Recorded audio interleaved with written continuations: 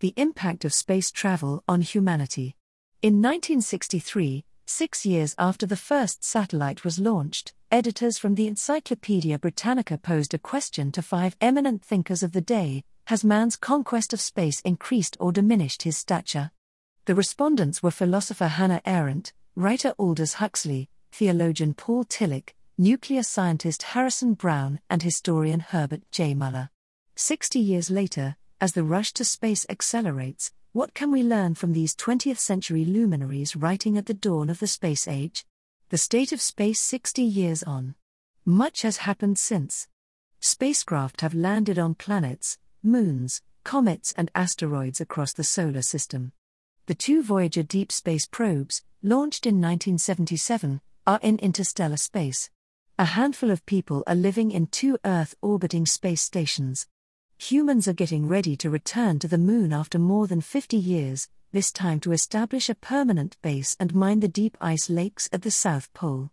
There were only 57 satellites in Earth orbit in 1963. Now there are around 10,000, with tens of thousands more planned. Satellite services are part of everyday life. Weather prediction, farming, transport, banking, disaster management, and much more all rely on satellite data. Despite these tremendous changes, Arendt, Huxley, and Tillich, in particular, have some illuminating insights. A Brave New World. Huxley is famous for his 1932 dystopian science fiction novel Brave New World, and his experimental use of psychedelic drugs.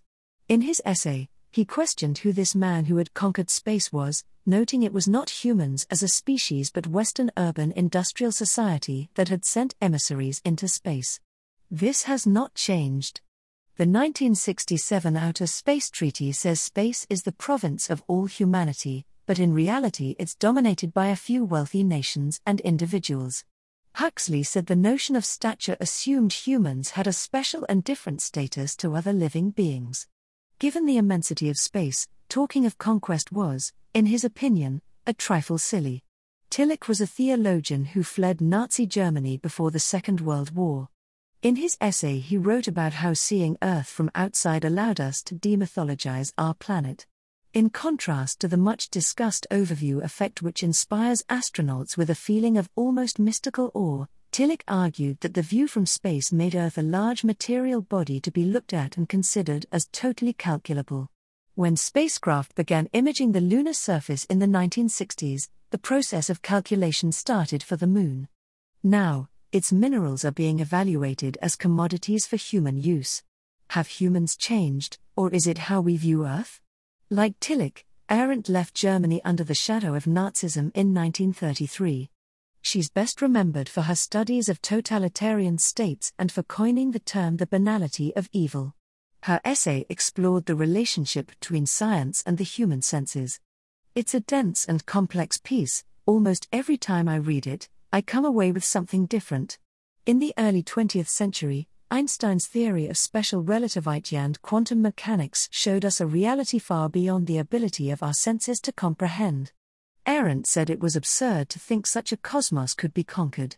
Instead, we have come to our present capacity to conquer space through our new ability to handle nature from a point in the universe outside the Earth. The new geocentrism. The short human lifespan and the impossibility of moving faster than the speed of light mean humans are unlikely to travel beyond the solar system. There is a limit to our current expansion into space. When that limit is reached, said Arendt, the new worldview that may conceivably grow out of it is likely to be once more geocentric and anthropomorphic, although not in the old sense of the Earth being the center of the universe and of man being the highest being there is. Humans would turn back to Earth to make meaning of their existence, and cease to dream of the stars. This new geocentrism may be exacerbated by an environmental problem already emerging from the rapid growth of satellite megaconstellations. The light they reflect is obscuring the view of the night sky, cutting our senses off from the larger cosmos. The far future. But what if it were technologically possible for humans to expand into the galaxy? Arendt said assessing humanity from a position outside Earth would reduce the scale of human culture to the point at which humans would become like laboratory rats, studied as statistical patterns. From far enough away, all human culture would appear as nothing more than a large-scale biological process. Arendt did not see this as an increase in stature.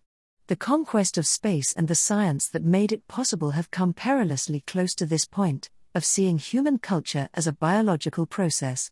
If they ever should reach it in earnest, the stature of man would not simply be lowered by all standards we know of, but have been destroyed. 60 years on, nations are competing to exploit lunar and asteroid mineral resources. Private corporations and space billionaires are increasingly being touted as the way forward. After the Moon, Mars is the next world in line for conquest. The contemporary movement known as long-termism promotes living on other planets as insurance against existential risk, in a far future where humans, or some form of them, spread to fill the galaxies.